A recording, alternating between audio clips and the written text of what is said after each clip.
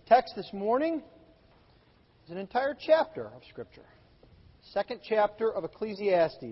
If you would stand with me as we read together God's Word. Hear now the word of the Lord that is authoritative, sufficient, and true. Ecclesiastes chapter 2. I said in my heart, "Come now, I will test you with pleasure. Enjoy yourself." But behold, this also was vanity. I said of laughter, "It is mad," and of pleasure, "What use is it?" I searched with my heart how to cheer my body with wine, my heart still guiding me with wisdom, and how to lay hold on folly, till I might see what was good for the children of man to do under heaven during the few days of their life. I made great works. I built houses and planted vineyards for myself. I made myself gardens and parks, and I planted in them all kinds of fruit trees. I made myself pools from which to water the forest of growing trees. I bought male and female slaves, and had slaves who were born in my house. I also had great possessions of herds and flocks, more than any who had been before me in Jerusalem. I also gathered for myself silver and gold, and the treasure of kings and provinces. I got singers, both men and women, and many concubines, and the delight of the children of man. So I became great and surpassed all who were before me in Jerusalem. Also my wisdom remained with me, and whatever my eyes desired I did not keep from them. I kept my heart from no pleasure, for my heart found pleasure in all my toil, and this was my reward for all my toil. Then I considered all that my hands had done, and the toil I had expended in doing it, and behold, all was vanity, and a striving after the wind, and there was nothing to be gained under the sun. So I turned to consider wisdom, and madness, and folly. For what can the man do who comes after the king? Only what he has already done. Then I saw that there is more gain in wisdom than in folly, as there is more gain in light than in darkness. The wise person has his eyes in his head, but the fool walks in darkness. And yet I perceive that the same event happens to all of them. Then I said in my heart, "What happens to the fool will happen to me also. Why then have I been so very wise?" And I said in my heart that this also is vanity. For of the wise as of the fool there is no enduring remembrance, seeing that in the days to come all will have been long forgotten.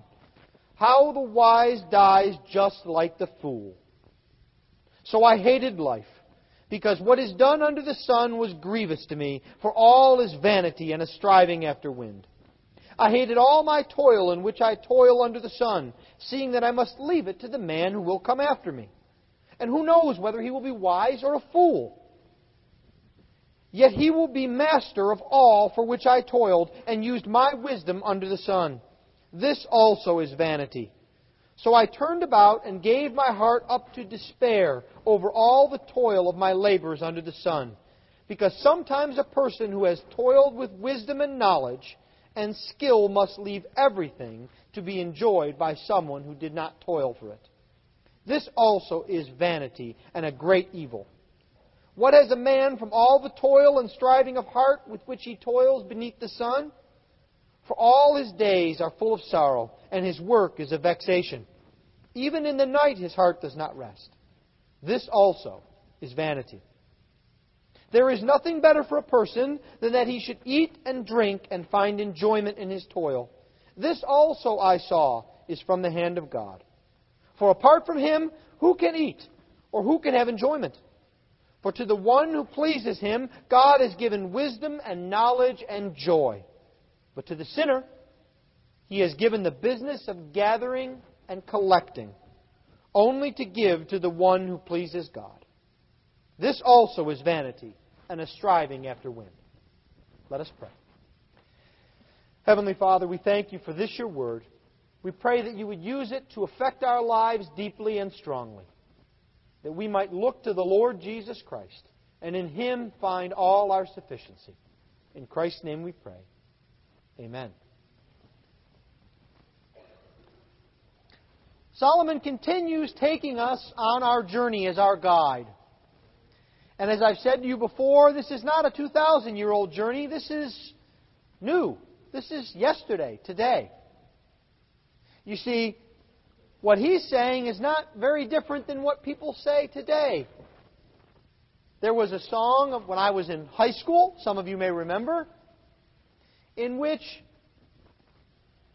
a lady sang of being a material girl, living in a material world, and talking about all of the things that she would have and all of the things she could have and how good life would be for that reason. Some of you who are a little bit older remember an English group that had a song that began, "I want it all, and I want it now." But there's also one final pop song that many of you may recall. It's, again, from my high school, college days. But it's by a band that you young folks are probably still familiar with because they've had some longevity. U2, and one of their famous songs was, "I Still Haven't Found What I'm Looking For." Now, is Fred going to have to come up with new pop references and songs every week? Well, in a sense, perhaps yes, because as I've said to you before, this is not a dusty old book about kings. This book of Ecclesiastes is a way to speak directly to your neighbors, co-workers, and friends who do not know the Lord Jesus Christ. Because you see, the problems that Solomon is pointing out are the same problems today. And the Bible is equipping us to tell others of the good news of the Lord Jesus Christ in the context of real people's lives.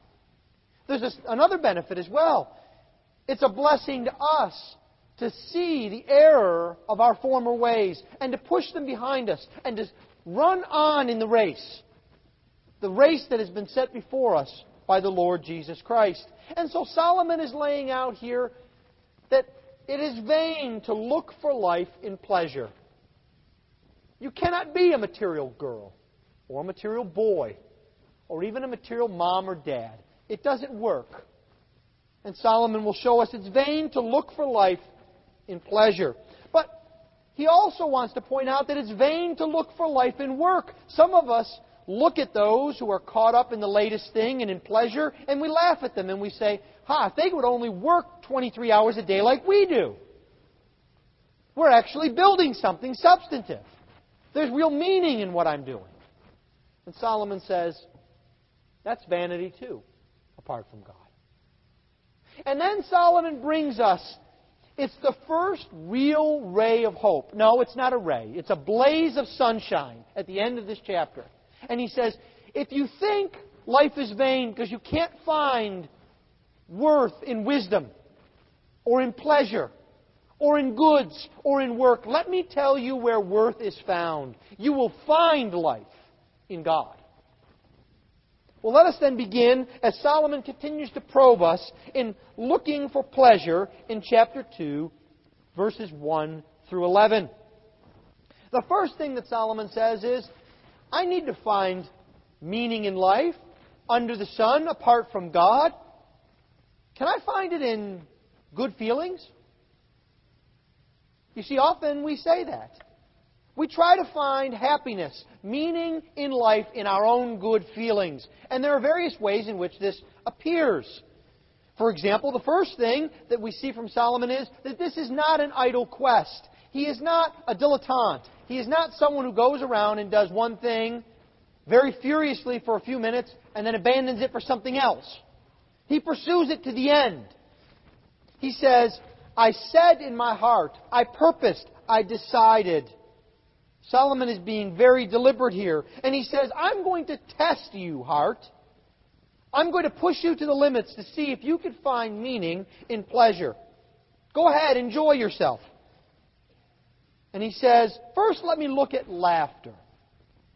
And then let me look at pleasure. Now, different translations translate these two words differently. Some translate pleasure as joy, or mirth is the old King James. But the point here is there are two slightly different concepts. When Solomon looks for life in laughter, He's looking for life in superficial gaiety. We might say this. There's a verb that young people have used for a generation or so. They've taken a noun called party and made it a verb. What are you going to do this Friday night? Oh, I'm going to go party. What does that mean? Well, I think some of us, maybe many of us, maybe all of us know what that means. He wants to find meaning and happiness in crudeness, base enjoyment, guffawing. The word here for laughter is the word that's used of the joke of a fool. It's also the word that's used for laughing stock. When Jeremiah was prophesying and everyone thought he was nuts, they used to point at him and laugh. That's what they would do. Laughter. You see, Solomon's trying to find meaning in plain old fun. Abandoning all responsibility. And he says, it's mad. Now, when the Scripture says something is mad, it doesn't just mean that it's someone in need of clinical help. No. Madness in the Scripture is always linked to perversity, immorality, uselessness. Solomon says this is useless. It's worthless. After a short test of time, he finds no meaning in that at all. And he says, well, let me try pleasure. Let me try thoughtful pleasure. Joy. And this is more refined. This is not going out and drinking a beer and belching, taking off your shirt at a football game and painting yourself whatever color. No, this is more refined. This is finding joy and pleasure around wine with big cigars or the finest of whiskey. This is refined pleasure, but it's pleasure nonetheless. It's abandoning all that's important and seeking to find meaning in those experiences. And Solomon says, that doesn't work for me either. I have it all. I have my choice of the finest of wines, the best of food, the best of company, the best beds, the best couches, the best chairs, the best clothes. But it's all vanity. It's useless. He says, what use is it? I'm bored already. I find no meaning at all. And he says, I know what I can do. I won't just try and find the experience. I'll try and alter myself. I will start to take wine. I'll try and find happiness in the way I can make my body feel through a substance. This is something that plagues America everywhere. It plagues the church. No, not just the things that you're thinking about now, the various drugs that we see on television, and we hear about cartels in foreign nations and murders. No. There are some who try and find pleasure in wine, just as Solomon did. Some in cigarettes. Some in food. Some, even kids, in dessert or candy. Life will just be good if I get that piece of cake. If I get that candy bar, everything is good. Otherwise, everything is miserable. You see, you're trying to find meaning and happiness right there in a substance. It happens to adults. It happens to children. It happens to everyone in between. We think that we can make ourselves satisfied and find meaning in a nice steak. Now, a nice steak is good. And I like a piece of cake as well as everyone else. But under the sun, apart from God, it's meaningless. It's digested and gone. Well, then Solomon says, I'll try another suggestion here. I'm going to lay hold of folly. Now, that's sort of an old-fashioned word, isn't it? Folly. What does that mean? Let me put it to you this way. What Solomon says is, well, I've tried wisdom and that doesn't work. I've tried pleasure and that's not working. I know what I'm going to do. I'm going to let it all hang out. I'm going to be irrational. I'm going to do crazy things. These are the sorts of things you read about in a newspaper or see on television. Someone has a near-death experience and they decide that the way to find meaning in life is to bungee jump off everything bigger than 12 feet. Or to parasail. or to try underwater deep-sea diving because they can and it's dangerous. You see, our culture is filled with this. Do you have trouble? Shut off your mind. Be irrational.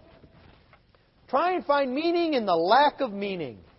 Do crazy things for no reason at all. But Solomon says, that's meaningless too.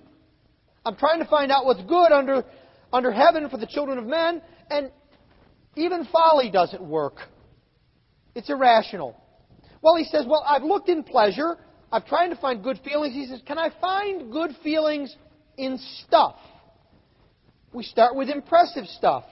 I want you to notice from verse 4 down how many times the word myself occurs.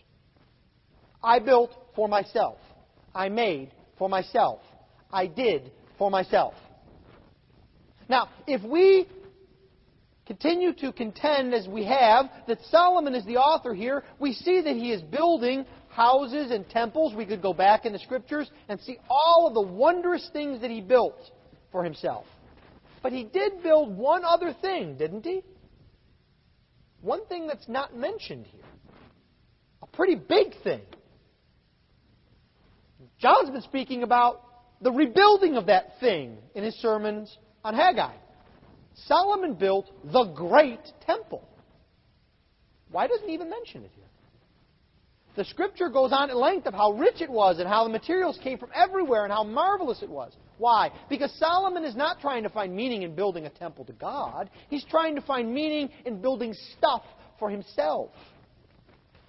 He can't wander around the temple at night. He can't break stuff in the temple just because he feels like breaking it. It's not his. He's trying to find meaning in his own things. And then he says, I'm building big things, but that's not satisfying me. Maybe I'll try something else. And he says, I built gardens. And I put trees and watered them in. He's trying creativity.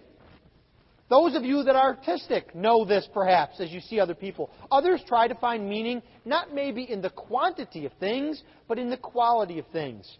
You know, people who look down their noses at those who collect the latest gadgets or the latest cars, but they will spend 29 days out of a month painting a painting and ignoring the rest of the world around them. Trying to be creative, trying to find meaning in creativity. Solomon is trying to be so creative. Do you see what he's trying to create? He's trying to create a garden, rich and with trees, lavish. He's trying to create Eden. Except for there's one difference between Solomon's Eden and the real Eden. There's no forbidden fruit. Do you see that Solomon says, there was nothing that I kept myself from? He's trying to recreate paradise in a way that personally serves him. And he has the means to do it. And in the end of the day, he says, doesn't do it.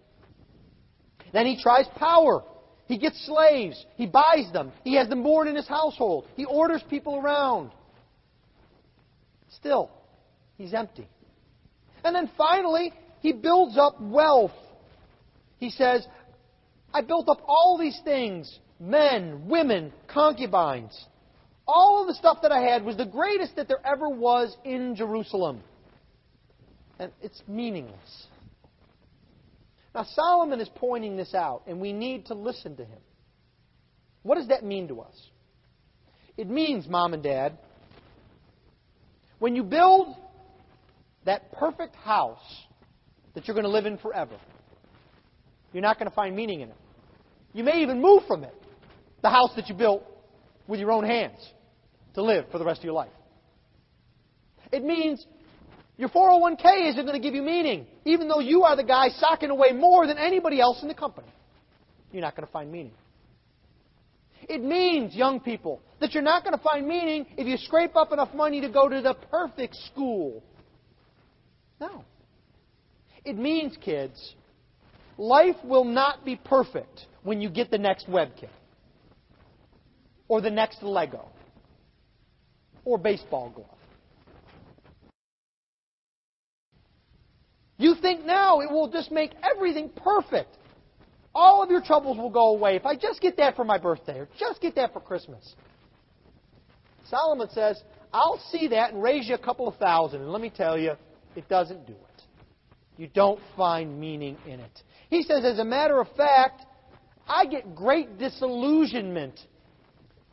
He says, I give up. Look at the end of this section here at verse 11. He says, after I considered all this, all was vanity and a striving after the wind, and there was nothing to be gained. He's piling up negatives. He says, you can't find meaning in pleasure.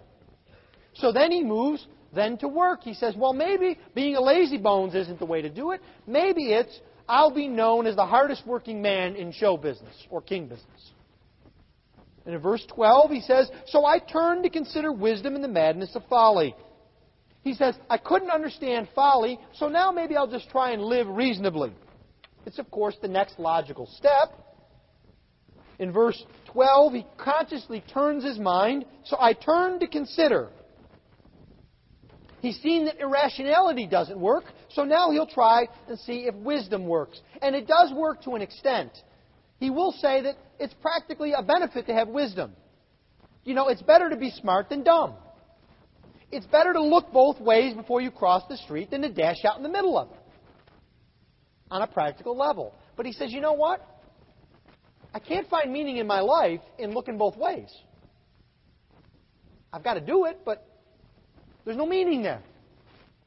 There's practical benefits in wisdom, but there's no meaning. There's no ultimate difference. Why? He says because the same event happens to both.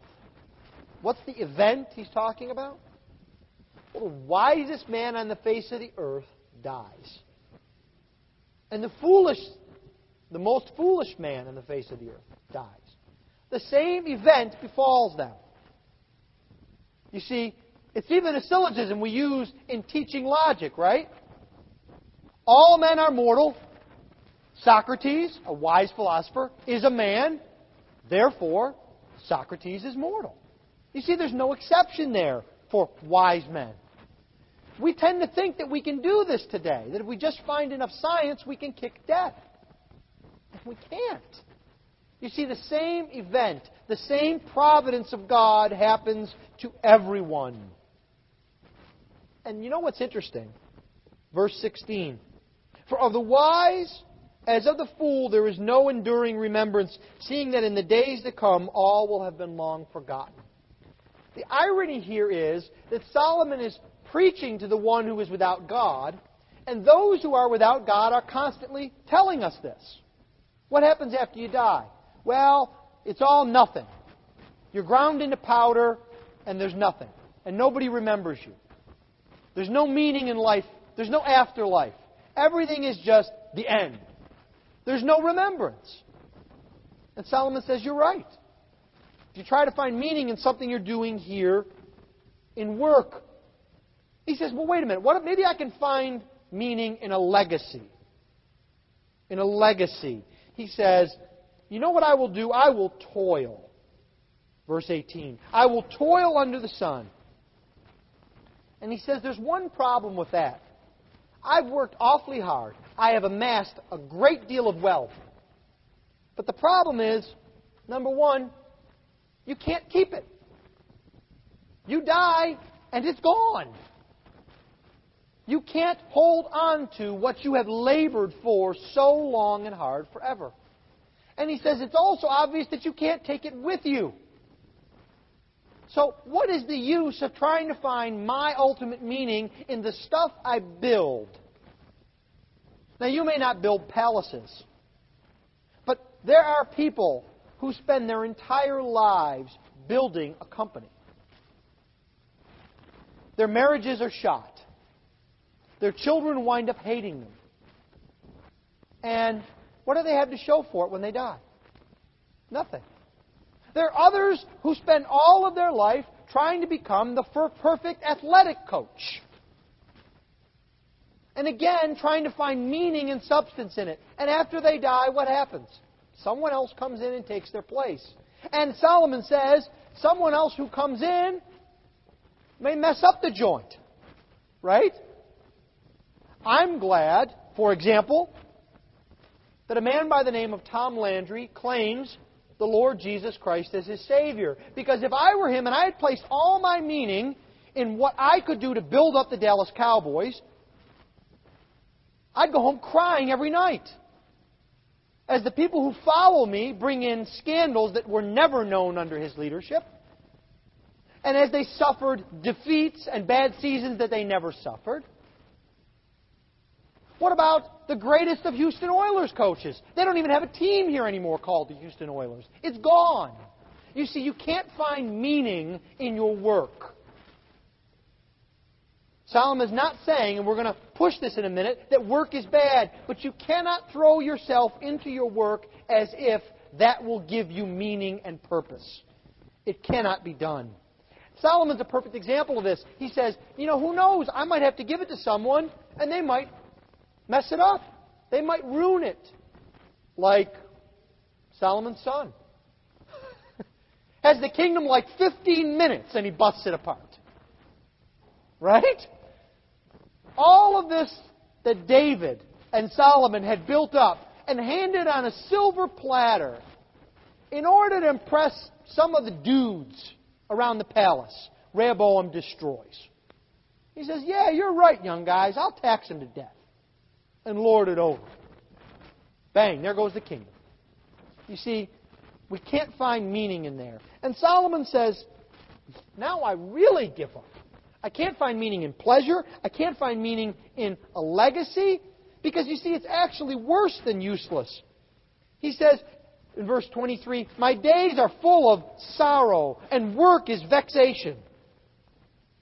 It's worse than being vain. It's actually downright hurting me to try and find meaning in these things. And he says, you know what? I can't even sleep at night. Now, I want you to have a word picture in your mind here. Solomon, his word is law. He has everything anyone could possibly desire at this time. Food, clothing, wives, homes, everything. And he can't sleep at night. And now I want you to picture a man who's lying on a dirt floor, probably after having been beaten, waiting his execution. It's Acts 12, and his name is Peter. And what does Peter do? He sleeps like a baby. Because it's not about the circumstances.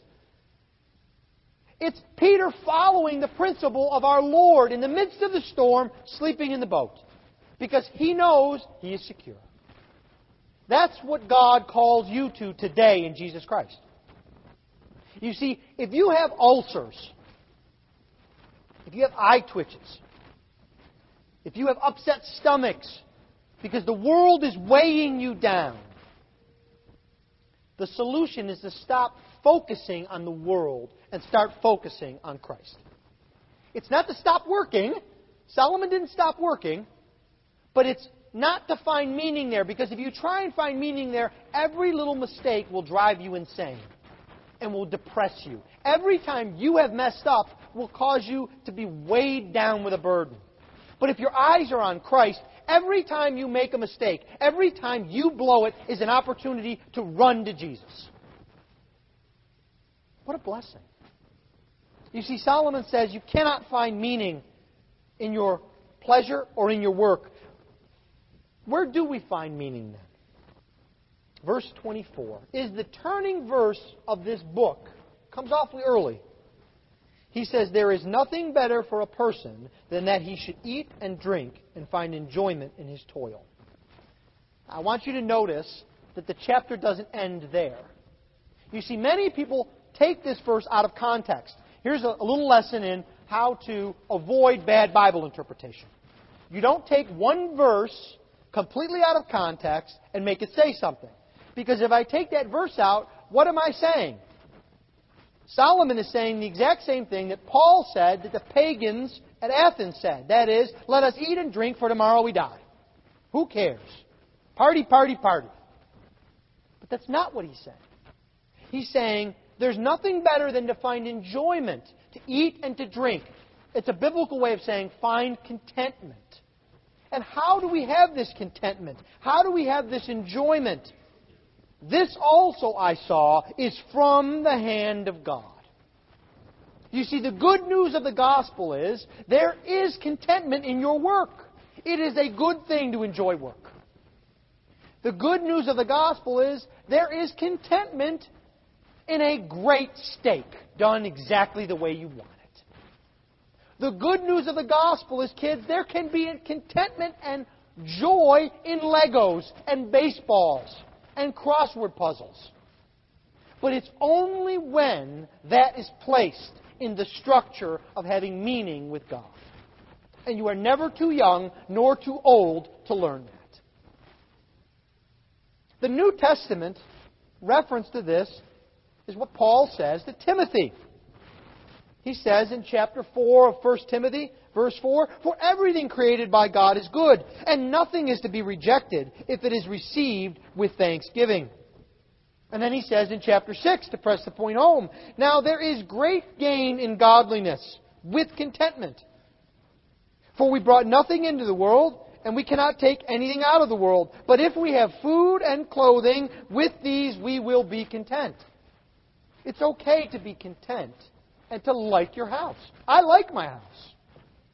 I like it so much, I tell many of you that I'm going to die in it. I don't ever want to leave it. But as much as I love my house isn't perfect. You will hear me complain about my driveway. It's too small. I can't get two cars side by side. Many of you love your job. I catch you on a bad day, your job isn't so fun. I know from talking to you that you love your children. Again, there are days when you're pulling out your hair and you wonder, wow. Some of you are enjoying school and looking forward to a career. And as it comes up to exam time, you think, oh, this is miserable. Why did I do this? You see, circumstances vary. God does not. And if we look to the contentment of circumstances in God, we will always find meaning and contentment. You see, there is no enjoyment apart from God. Solomon says it directly. He says, apart from Him, there is no enjoyment. You see, the same things that Solomon has been talking about in chapter 1 and chapter 2, he's talking about here. Eating and drinking. Wisdom. Knowledge. The difference is, back then they were vanity, now they're contentment because God is now in the picture. If you flip back through chapters 1 and the beginning of chapter 2, you will see God mentioned but once or twice in an offhand fashion. And now here we have things from the hand of God, those who pleases God, those who please God. God is front and center in Solomon's view. And he says this is where meaning is. You see, the meaning is found in God, not in the work. But the work has meaning in God. Why do I say that? Well, sometimes teenagers need to learn something. They look at people around them and they say, you know, he's caught up in the rat race. And I don't want to be like that. I don't want to neglect my family. I don't want to do that. So you know what I'm going to do? I'm going to be a bum. I'm going to spend all my time at home with my family. And if we don't have anything, that'll be fine. You know what? It's not the fact that he works hard that's wicked. It's the fact that he works hard apart from God that's wicked. Work is good. Contentment can be found in all of these circumstances. Trying to say, well, no work will find contentment is just another set of circumstances to lay up. You see, there is no hope without God. That's why there's no contentment.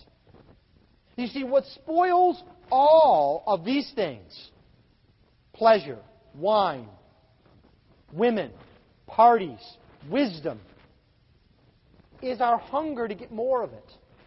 Because we can never have enough. You know, they interviewed on 2020 as a part of a charitable giving survey. They interviewed, I think it was, a half dozen billionaires. And they interviewed Ted Turner and asked him why he didn't give more now. And he said, well, you know, you can always make more money. And I want to make sure I don't run out. And John Stossel looked at me and said, I think you're worth like $2 billion. He says, well, you never know. Markets change. See, it's never enough. You could have Bill Gates. I would venture to say that apart from Jesus Christ, Bill Gates goes home and has at least some level of worry about his financial situation. He may hide it. But you see, we always want more. You see, Solomon says this. He says, what's the business of the sinner? It's gathering and collecting. The Hebrew is very specific here, and the English is a good translation. What is he gathering and collecting? You don't see anything, do you? You see, the life of a sinner apart from God is just simply to get stuff. It doesn't matter what kind of stuff. All different kinds of stuff. It's like a great Chinese menu. I'll take one from column A, one from column B, two from column C, three from column D. Just trying to find meaning. And this business, the business of gathering and collecting, takes us right back to chapter 1, verse 13. And I applied my heart to seek out and search out by wisdom all that is done under heaven. It is an unhappy business that God has given to the children of men to be busy with. The life of a sinner is miserable. All of those songs, all of those poems, all of those stories where people talk about how it'll be great, we'll party it up in hell. We're going to have a good time now and a bigger party then, is a lie. Contentment, pleasure, and gain is found in God and in Jesus Christ.